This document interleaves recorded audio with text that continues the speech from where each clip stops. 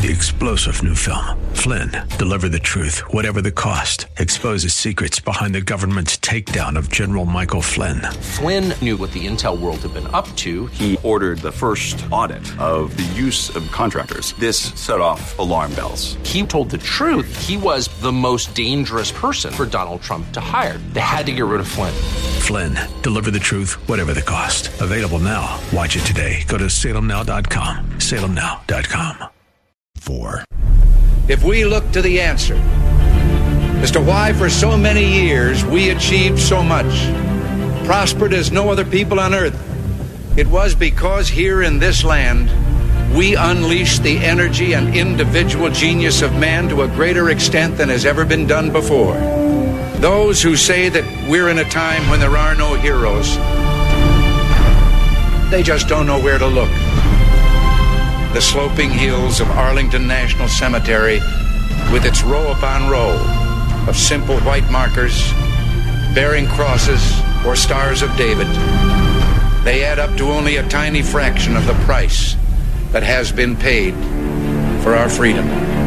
As for the enemies of freedom, those who are potential adversaries, they will be reminded that peace is the highest aspiration of the American people. We will negotiate for it, sacrifice for it. We will not surrender for it now or ever. We are Americans.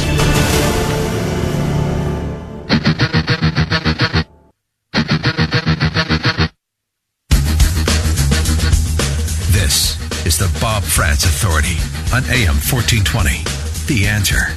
Yes, indeed. Hour number 2 underway now, 9 minutes past 10 o'clock on this Thursday, the 16th morning of the 5th month of the year of our Lord, 2019. Thank you once again for joining us. You remember Harvey Weinstein, right? Hollywood mogul, massive producer, responsible for so many hits. Career, reputation, and virtually everything else destroyed when it came to light that he has been spending these last few decades abusing and sexually harassing women, trying to tell them if you want a job in my movie or in my production company, you're going to have to submit to my strange perversions. Bad guy. He's in some serious legal jeopardy. And according to some on the far left, if you're in serious legal jeopardy, you don't deserve to have an attorney. You don't deserve legal representation. That is essentially what is happening when a Harvard University law professor who is still a practicing attorney actually took on Harvey Weinstein as a client and lost his job over it, or at least a significant portion of it. That is the backdrop of the story we're going to discuss now with our friend, Dr. Everett Piper. Dr. Piper, of course, is the outgoing president. He is retiring from that position at Oklahoma Wesleyan University. He is a best-selling author, and he is a phenomenal political pundit, and I bet, based on what I saw a little bit of on YouTube, a very well-regarded commencement speaker after he spoke last week up in Idaho. Was it Idaho, Dr. Piper? Yeah, it was Idaho. It was New St. Andrews College in Idaho. For some reason, I blanked and almost said Montana, but I'm glad I got it right. It was Idaho. So how did the event go? Correct. It was great. Great college up there, very classical liberal arts institution. They actually require their students to be proficient in Latin before they graduate. Interesting. They hearken back to the days when a liberal arts education was actually an education in freedom and liberty and liberation and confronting ideological fascism rather than succumbing to the snowflake rebellion of saying, I don't like your ideas, therefore I will never consider them, I won't listen to you, and if you actually are going to be a professor that espouses an idea that makes me feel uncomfortable, then I will do my best to get you fired from this institution. New St. Andrews College in Idaho is the opposite of Harvard, ironically enough. Indeed, and that's. I want to let you tell that story in a little more depth and give us your thoughts on it, Dr. Piper. Dr. Piper, by the way, again, I mentioned he's a best-selling author.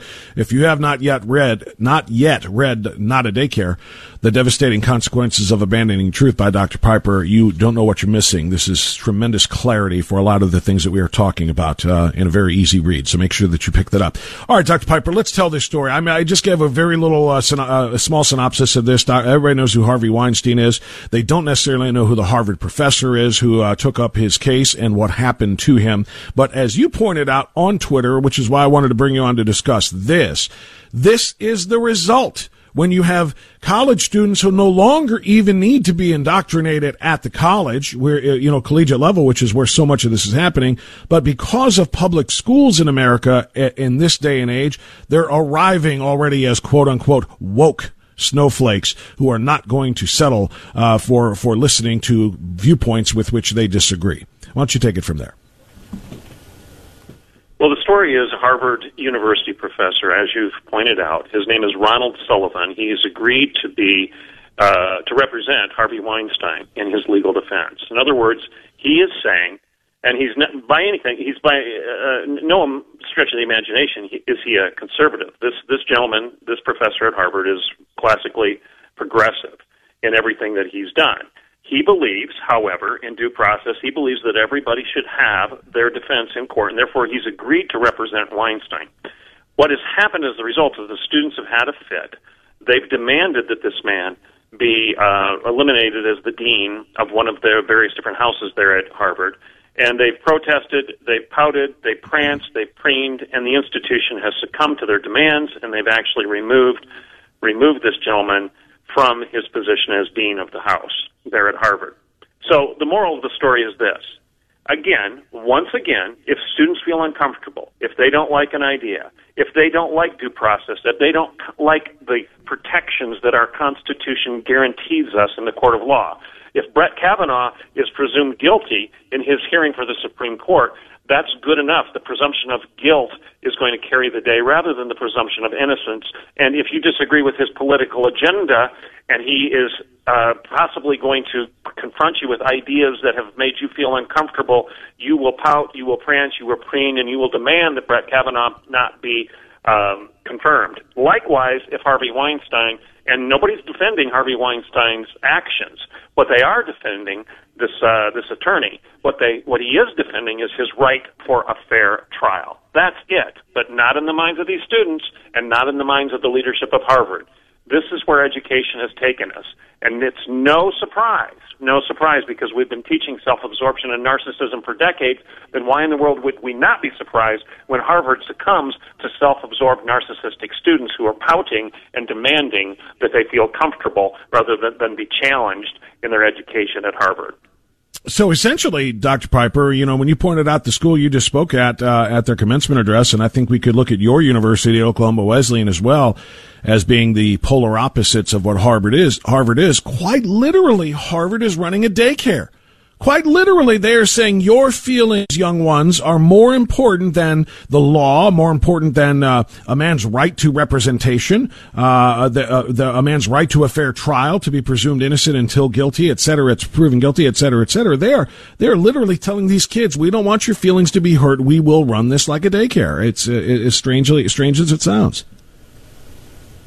Well, one of the points I've made in my commencement address, both up in Idaho as well as the commencement address I just gave at Oklahoma Wesleyan University, is very simple and very clear. I say this: today as you graduate, I'm not going to hand you a diploma in opinions. I'm not going to have you walk across the stage, and I'm not going to pat you on the back and say, congratulations, you majored in opinions.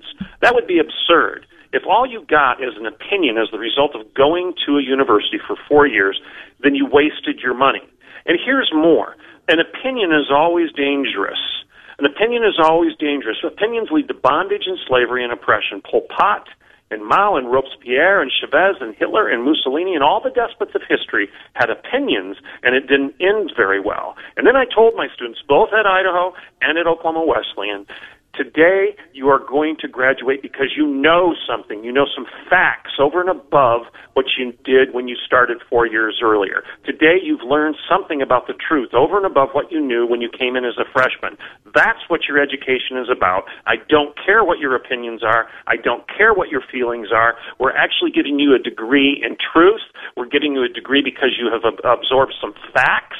That's what an education is for. And without that, you're ignoring the words of Christ where he said, you shall know the truth, and the truth shall set you free. Not your opinions, not your feelings.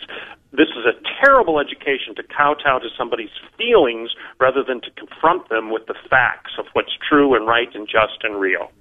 Very, very well articulated, Dr. Piper. We're going to take our time out here, our midpoint of our conversation, Doctor, and on the other side, I want to get your thoughts as a man of faith, obviously, on what is going on down in Alabama, what has already gone on in Georgia, here in my state of Ohio. I think Louisiana is next, Missouri on the table as well. Pro-life is fighting, and pro-life causes are winning at the state level. This is ultimately going to end up in the Supreme Court, but I want to get your thoughts on the fight to stop the pro-life movement from actually protecting babies that has been undertaken by so many on the left. I'll get your thoughts on that when we continue on AM 1420, The Answer. Bob France, here on AM 1420, The Answer.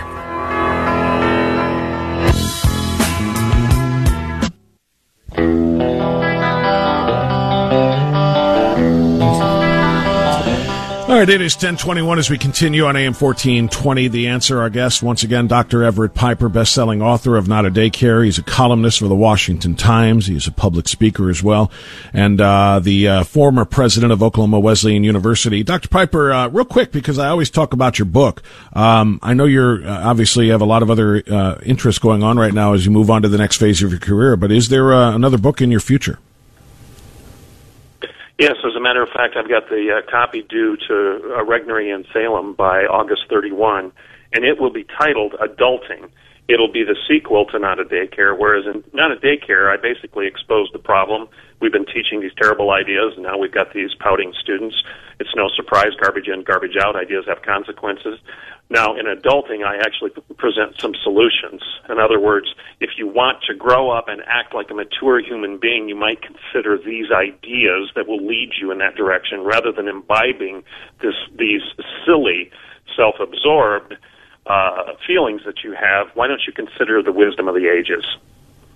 I like it. I'm glad I asked. I had no idea you were working on a sequel to that book or that you were working with Salem and Regnery. That is outstanding, and I'm going to look forward to that release in August. I'm sorry, you said the copy is due in August. When do you expect release of the book?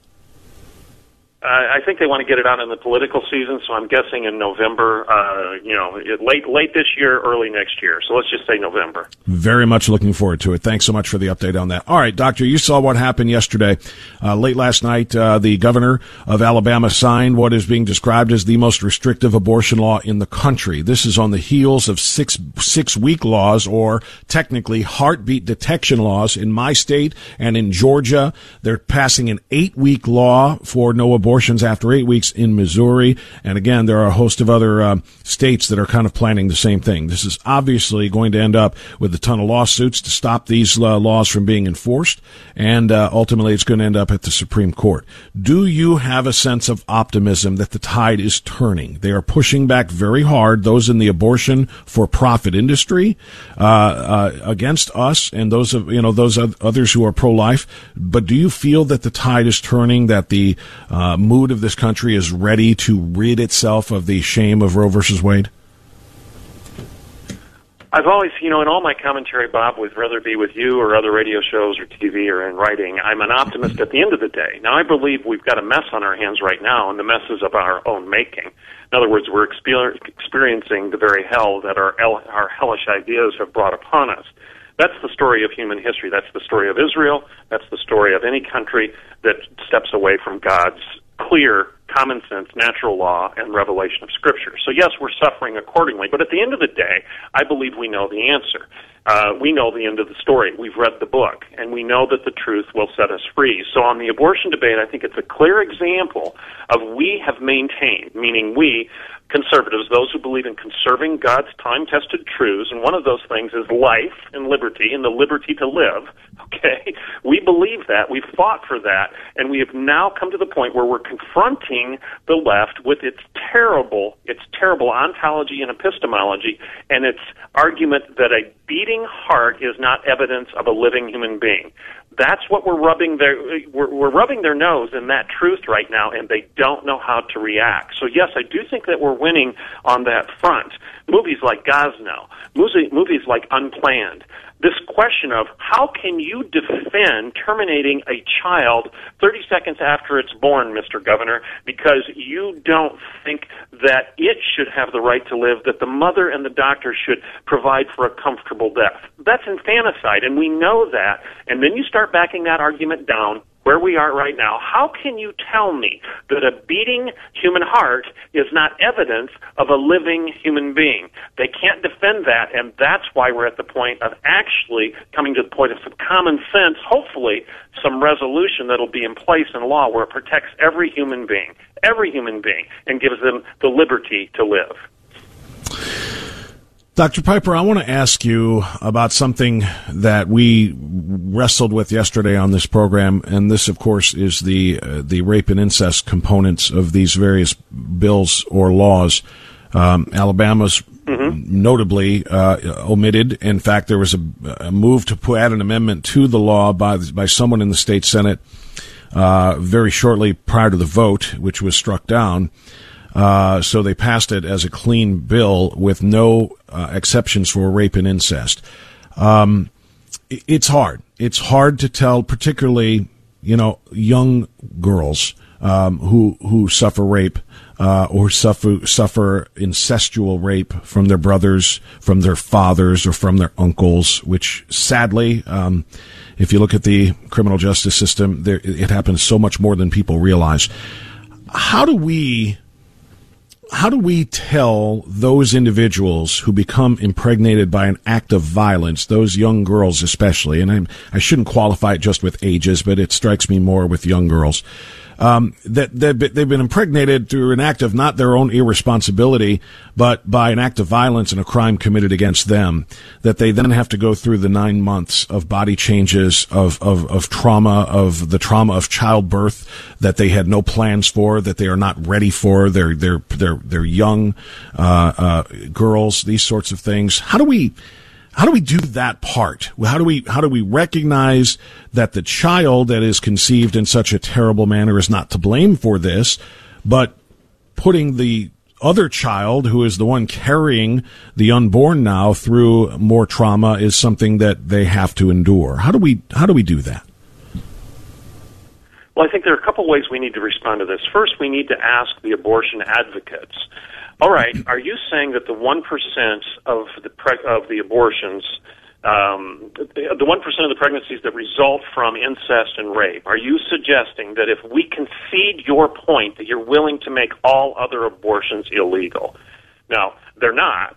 So that's the first question we need to ask the Planned Parenthood and the abortion advocates. If we concede your point on incest and rape, which is only 1% of the problem, are you willing to grant us and to concede our point on the other 99%? That's a rhetorical question we need to ask, and that's a logical question we need to pursue. Now back to your question of hold on. If I may, Doctor, if I may, you're right when you say they won't go for that, but let's suppose for a second that they did. Let's suppose they said, okay, deal. Are you ready to sign off on that? That then pregnancies involving rape and incest can be terminated?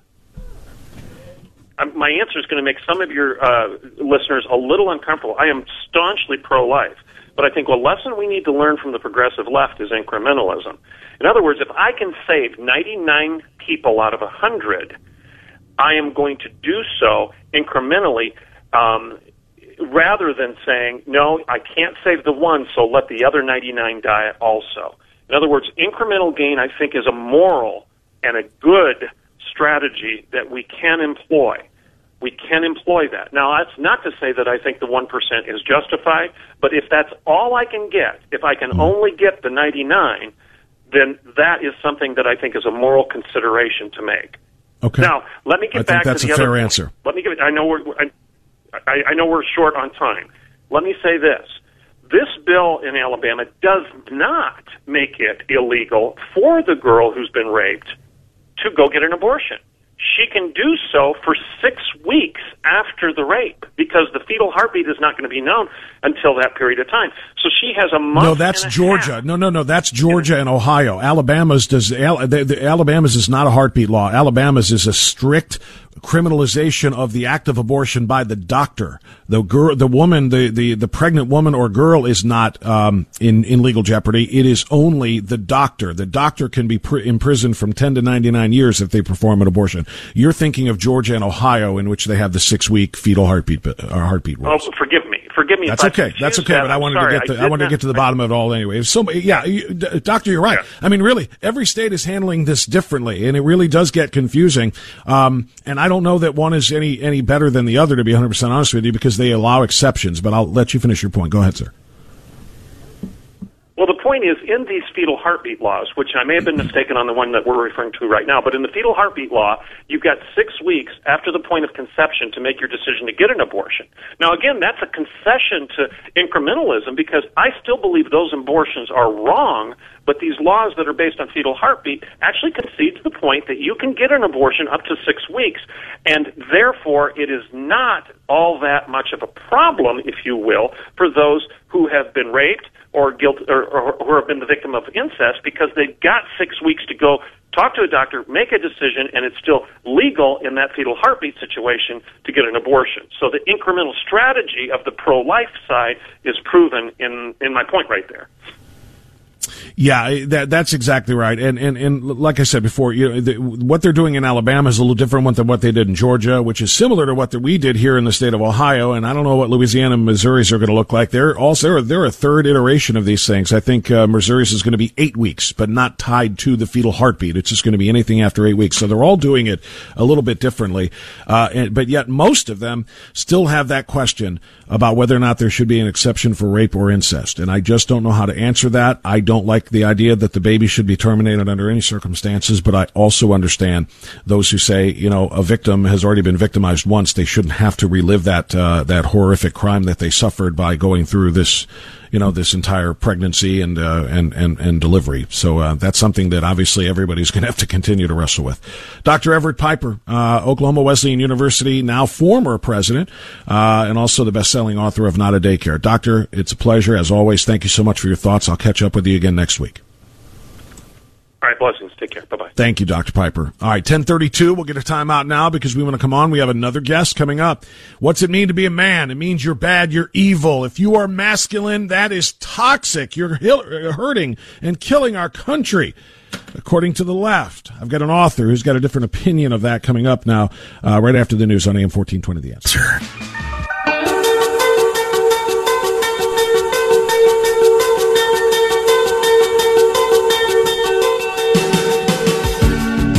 All right, 10:38 as we continue on AM 1420, The Answer. So we hear it all the time, right? It's your fault, it's my fault. If you're a guy, if you're a masculine member of the population, you are to blame for just about everything that's gone wrong. Throughout history, it's been the patriarchy. It's toxic masculinity that has caused all of the problems of discrimination, of bigotry, of race, of dehumanization, of sexism, and so on and so forth. It's toxic masculinity that is the biggest problem in our society. We do talk about this on a fairly regular basis because almost every week there's somebody else writing something new, somebody on the political left writing something new to essentially tear down and destroy men. Well, our next guest is kind of fighting back against the toxic masculinity idea. He is the author of Hard Times Create Strong Men, Why the World Craves Leadership and How You Can Step Up to Fill the Need. And I think it's a hell of a great idea. Stephan Aarnio is the author joining us now on AM 1420 The Answer. Mr. Aarnio, good to talk to you. How are you, sir? Thanks for having me on the show. Doing well today. Good to have you. Thanks very much. Before we talk about the book and the issues and the solutions and what it means to step up and be a strong leader that the world really needs. Give me your, why do you suppose, Stephan, that men have come to bear the brunt of the blame for everything that is wrong, and particularly in this country, but I suppose it expands to other cultures as well, other cultures around the world. Why do you think it is that we are suddenly the whipping boy? Well, I think it's easy to blame men, because I think men have been in power for a long time, and you're talking about patriarchy. I remember when I was in university, my girlfriend was a staunch feminist, and she'd always blame everything on patriarchy, and I would just listen to her and shrug it off. And now it's been about 10 years since I've been in school, and I don't think there really is such a thing as patriarchy. I think it's really just regular dominance hierarchy of the human animal. We're just naturally organizing ourselves into hierarchies of power, and there happens to be men at the top of a lot of things, because there's a lot of men out there who just simply work. They work 12 hours a day, and a lot of women don't sign up for 12 or 18 hours a day of crazy work like that, and that's why men are in charge a lot of the time. And if the man's in charge, it's easy to blame him for everything. Yeah, is a lot of that rooted in just plain old jealousy? Is that what we're talking about here? Men have been the dominant, sex, and have established cultures based on male decisions and male, I hate to use the word superiority because I know that's going to sound, but I mean physical superiority and so on and so forth. So is it just flat out, they have more power than we do? Speaking of feminist women, they have more power than we do, and therefore we don't like that. It's just straight up jealousy? Yeah, well, I think a lot of it is, I think it is a struggle for power. And when I do talk to feminists, often they're not against the gender roles. They're mostly just not happy that they're on the feminine side of the table and wish that they were on the masculine side of the table. And I don't really know if that's really, really productive. I think the word that we want to use is results. I mean, a lot of men get results. If you're in a burning building, do you want a little 95-pound woman coming to save you, or do you want a big, strong man to come save you? I think it really comes down to results, and men get the results a lot of the times. And you're even seeing this right now with sports. You're putting men in female sports, and the women are getting crushed. So, if you just talk about results, I think that's a nice, clean way to look at it. And we're not judging anybody, but just look at the results. We're talking with Stefan Aarnio, who is the author of Hard Times Create Strong Men, Why the World Craves Leadership, and How You Can Step Up to Fill the Need. Now, you're Canadian, correct? That's right. I'm from Winnipeg. Do you see any kind of a difference in the views toward patriarchy that you just described, or toxic masculinity on either side of our border? You know what? I think it's kind of the same, actually. In Canada, it might be a little worse. I joke. I say Canada is a communist country. But the way you guys are rolling down in the United States, you guys are looking pretty communist a lot of the time, too. So, that we do have... We have this Western world that's been the best place to live for so long, and it was built on a Christian capitalist philosophy with gender differences, where men were men and women were women, and now we're trading that for a communist, atheist, gender neutral kind of philosophy, and it's completely backwards from what made America great and what made Canada great. We're going completely backwards, almost into the way that communist Russia was in 1917. Wow, that's a strong statement. Stefan Aarnio is our guest. Let's talk about what it means to be a modern man, because this is a lot of what your book studies and discusses. What does it mean to be a modern man in this world relative to money, sex, religion, politics? Well, the first thing that I wrote in the book is, I had these young men in my office that were complaining to me. I run an office. I had 8 employees at the time. Now I have 13. And these young men saying, "You're mean. I don't like you. I don't want to do this. This job isn't my dream." And these are 20-year-old guys, 22-year-old guys. And I would never expect young men to say this. And I had to sit these men down and have a How to Be a Man talk with them for 6 hours. And that's where the book came from. I was tired of giving the lecture, so I thought I would just write it down in a book. And the first thing about being a man is a man's purpose is his work. And, if a man's doing well at his work, men respect him, and women also respect him. And that's really what a man's masculine purpose is. Hey, let's do our work. Let's be good at that. Everything else comes from a man being able to do his work properly. So how do we do that, Stefan, without earning the enmity and the scorn of the feminists. And it's not just feminists, by the way. It's beta males, in my opinion, too, who also speak to toxic masculinity. Because if we're just supposed to kind of, keep our head down and do our work and do it to the best of our ability, and it causes us and allows us to earn positions of power, to earn promotions, whether it be management in a company or whatever the case might be, then we're accused of taking over and trying to enforce our will upon other people, particularly on women.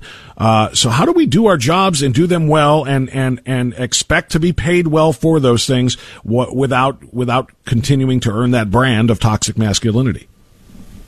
Well, I don't think toxic masculinity exists. I mean, if you look at, I think it's a fable. If you look at, it's an excuse, is what it is. Yeah, I agree. It's a fable. It's an excuse that they use. It's a term they created to essentially justify vilifying us.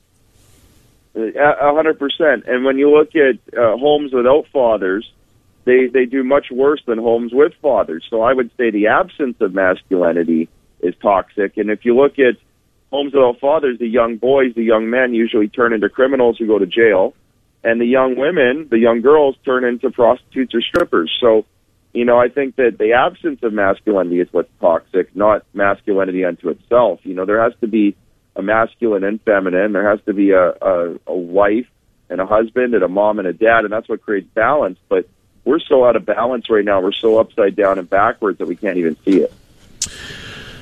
Is it better? Everything you're saying, I think, is 100% spot on. The lack of masculinity in a child's life leads to that child, essentially, statistically speaking, here in the United States. Again, I don't know how much it changes for Canada, but in the United States, that leads to extraordinarily higher numbers of children doing terrible things, either ending up in the legal system, ending up in jail or prison, ending up as drug addicts, ending up as high school dropouts or school dropouts, period. The lack of masculinity in the lives of kids is extremely important. And I would dare say the lack of masculinity in the way that we understand it, it would also be terrible for the work world, for the business world, for the construction world, for the manufacturers world, because quite frankly, when there are wars to fight, we're not saying obviously there aren't female soldiers and Marines and others who have come on board, but historically speaking, when there's a war to fight, men go to fight it. When there is a skyscraper to be built, it is men that are on the top of that thing, risking their lives and doing these things. There are things that masculinity is responsible for in this country and in this world. Again, look, going right up to the other side of the border, there are things that men are responsible for that we should be saying thank you for masculinity. That's the reason we have all that we do. Well, and that's 100% true. If you look at the stats, like, the U.S. Navy SEALs, there's 2,500 men in the U.S. Navy SEALs. I don't think there's any women. The hell week that they put the men through is 7 days of hell with 4 hours of sleep, and most men can't even get through there. That's 2,500 men out of 1 million U.S. Armed military men. So this is the top 0.25% of individuals. And the women they don't make it. And, if you look at basketball, you got LeBron James making $120 million. He's the best, male basketball player. And the best female basketball player is making $60,000 or $70,000. And a stay-at-home mom is worth $80,000. So that lady should just be LeBron's wife and they'd be ahead. So when you look at the actual results, the results aren't very good, and real life doesn't have a girls' basketball with a lower hoop and a smaller ball. It just doesn't exist in real life. Yeah, that's very, very true. And the idea again that they have kind of demonized masculinity rather than thanked it and appreciated it for what it brings and what it offers and what it assists those who need assistance with is really, really quite striking. But I guess that's the point of the book. It's called Hard Times Create Strong Men: Why the World Craves Leadership and How You Can Step Up to Fill the Need. And there is a need, as Stefan just described. Stefan Aarnio is the author. Stefan, thanks so much for coming on. I appreciate it. Best of luck with the book. That's not your first, right? You've been in this game a while. That's my 5th book, and if people want to read Hard Times, they can get it at hardtimesstrongmen.com. That's hardtimesstrongmen.com. Love it. Great stuff. Thanks very much, Stefan. I wish you the very best. Thank you. Thank you. You got it. Stefan Aarnio, the author of Hard Times, very, very appropriate, I think, particularly for this stage of our country. All right, it's 10:49. We'll get a timeout here. We'll come back and wrap it up with a short segment, but it will be long enough to take a phone call or two. So if you wanted to get in, get in. 216-901-0945 or 888-281-1110. Back after this. WHKRadio.com is where to find the Bob Frantz Authority podcast.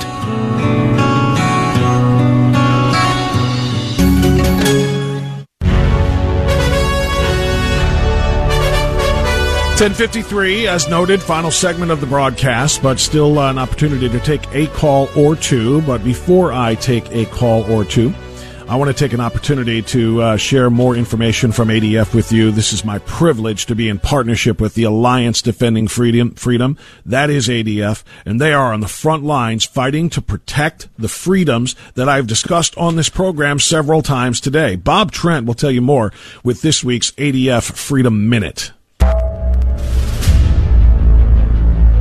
The Washington state government is forcing churches to pay for abortion in their health care plans or face fines and criminal penalties, including jail time. Hi, I'm Bob Trent, and this is your Freedom Minute. Pastor Jay and Sandy of Cedar Park Church in Washington are dedicated to protecting the lives of the unborn, serving women, aiding pregnancy centers, and fostering a life-affirming community. But now the state of Washington is determined to keep Cedar Park from living out its pro-life mission by forcing the church to pay for abortion in its health care plan under threats of fines and even jail time. But thanks to your support, Alliance Defending Freedom is suing the government and asking Washington to allow it and other organizations to live out their pro-life mission. We can't sit by and watch as the government takes away our freedoms. When we stand together, we can win. Would you help us protect your freedoms? Visit yourfreedomfund.org. That's yourfreedomfund.org. Now you know exactly why we partner here at AM 1420 The Answer with the Alliance Defending Freedom. They are fighting exactly for the things that we talk about on a daily basis. If you'd like to give to the Freedom Fund to help defend your freedom and all of ours and provide the resources needed to fight these critical court battles, please call 800-691-8969. That's 800-691-8969, or log on to the website that you just heard, freedomfund.org. It is that important. Todd is calling us from Cleveland on AM 1420 The Answer. Hi, Todd. Go right ahead. Yo, Bob. Yo, Todd. He was correct. Toxic masculinity doesn't exist. I wish he would have elaborated a little bit more in that what the attempt is that's going on is that they're trying to keep the words together, toxic and masculinity, and then at some point get people to just throw off the toxic and bad behavior is just masculinity, which is, there's foul behavior, abusiveness, belittling, and things such as that can be attributed to people that are men or women. But you don't hear toxic femininity, and I wish he would have elaborated on it some more because this is based in misandry. And misandry is the intense distrust, dislike, or hatred of men. And this is what this is based in. And I'm glad you brought the dude on. You know what's funny, Todd? You're 100% right, first of all. Do you know what percentage of the population probably has never heard the word misandry? But they all know the word misogyny.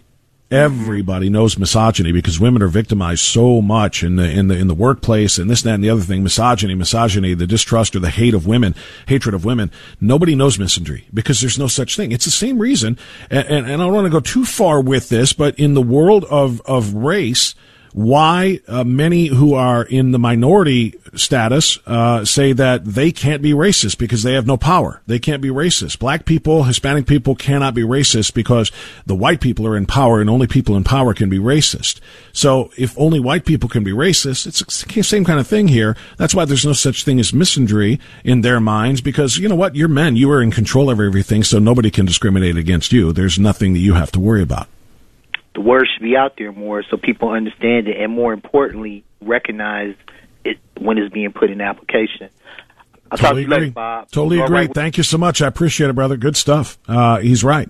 That's why, again, just take the connotation of race. There are black people, Latinos, or other minorities who are extraordinarily racist, who just despise people of other races, particularly if it is the white race, which is the majority race, and that doesn't count to them. Same thing here. There are women who are toxic feminists, Their feminism is toxic. It is a negative contribution to the culture, to the society, but they're saying, no, toxic is only masculinity. Why? Because there's more of them. Because there are more men. Men are the majority. Therefore, they're the only ones who have to wear that sign, that scarlet letter, if you will, of being toxic.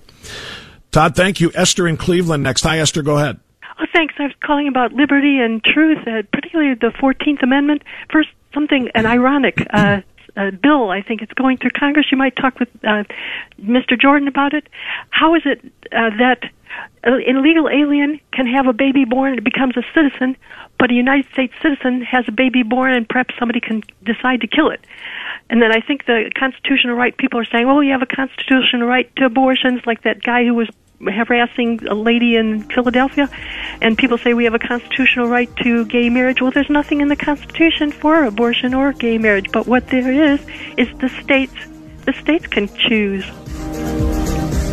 That's exactly right. I'm sorry, I didn't realize you had finished your thought there, Esther. You're exactly right. That states can choose, and that's what it's all about, and that's what's going to happen, of course, with this abortion situation. If we can get Roe versus Wade overturned at the federal level, every state will be able to decide, and the people will be able to vote in legislators or governors who can either make abortion legal or not, based on what their belief is in that state.